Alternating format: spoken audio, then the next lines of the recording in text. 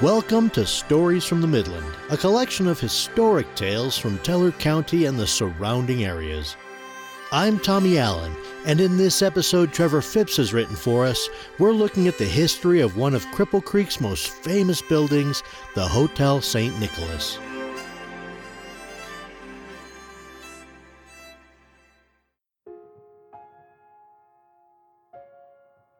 Back in the late 1800s and early 1900s, the landscape of Cripple Creek looked much different than it does today. When gold was found in the area in the late 19th century, the city exploded in population, and at its peak it had over 10 times the amount of people living in it that it does now. Miners were some of the first people to come to the city, but with them came entrepreneurs and others who provided support and services to the mining community. One thing people first realized when coming to the Old West mining district was that the job of finding gold came at a cost, particularly in the form of serious injuries to miners. According to Teller County Hospital history, written by Jan McHale Collins, the city's first mayor was physician John Whiting, whose office was filled with patients during the first few years of the gold boom. The first hospital didn't come to the new hustling and bustling city until 1894, when the Catholic Diocese in Denver opened the St. Nicholas Hospital in a large home at 326 East Eaton. According to Collins, another hospital opened on the east side of town 2 years later, and at that time there were around 30 doctors, including 2 female physicians, operating in Cripple Creek. In 1898, the sisters operating the St. Nicholas Hospital decided to build a larger 4-story hospital on the corner of Eaton and 3rd Streets.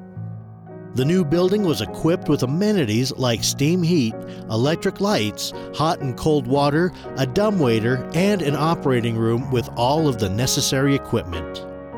The building had 26 rooms with wide hallways that allowed for 40 doctors to assist patients, Collins explained. According to the building's owner, Brad Husbeck, even though the original hospital survived the great fires that riddled the city in 1896, the sisters who ran the hospital knew that the new building had to be built with brick. "The sisters don't really today get credit for what they did," Husbeck explained. "When running this hospital in the old mining camps, their mission was to serve the poor, the ignorant, and the uneducated. They were literally on the edge of civilization, and when you hear about the old mining towns, everyone assumes that all of the miners were single men, and that's not necessarily true. Most of the miners were actually family men, but their families wouldn't come with them because it was basically a lawless mining camp on the edge of civilization.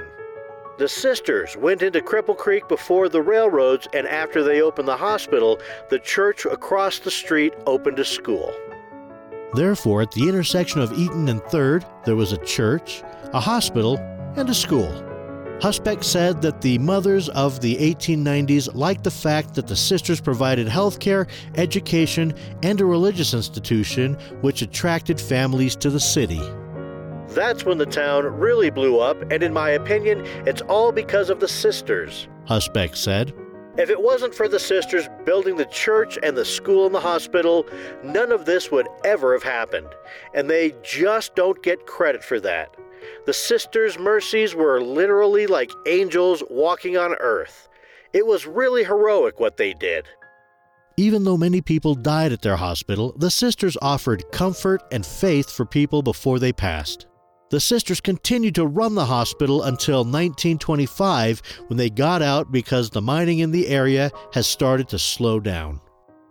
Husbeck said that shortly after, the hospital was purchased by Dr. A.C. Denman, who was a physician in Victor at the time in the late 1930s.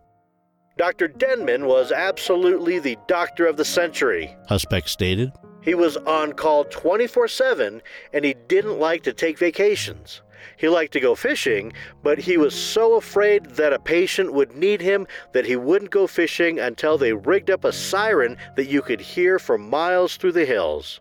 He would go fishing, and then he would hear the sirens and come running back." Husbeck said that it didn't matter if a patient had money, Dr. Denman would still help them. He also conducted many medical procedures that were ahead of his time. The building eventually turned into an assisted living facility until it closed in 1978. The building then sat vacant in the 1980s before it was turned into the hotel in the early 1990s after gambling came to the town. Hotel St. Nicholas serves as a hotel today. The building stays alive today, and it is known as being one of the best places to stay while enjoying an evening in town. Since Brad and his wife Joanne Husbeck have owned the hotel, the building has received several renovations, including a new roof, a new front sidewalk, and new awnings. According to Husbeck, one thing that sets the 15-room hotel apart is their Boiler Room Tavern that gets enjoyed by both locals and visitors. It's absolutely the coolest bar in town just because it's underground and it has some really neat decor from the mining days, Husbeck said. But beyond that, it's such a small, intimate space. It's the type of space where you absolutely have to interact with everyone else in the bar. It's just a great social experience.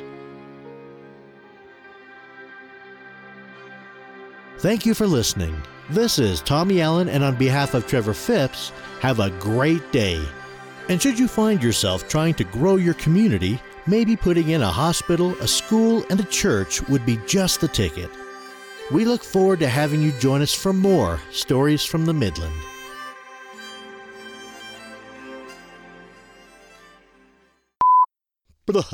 Wow.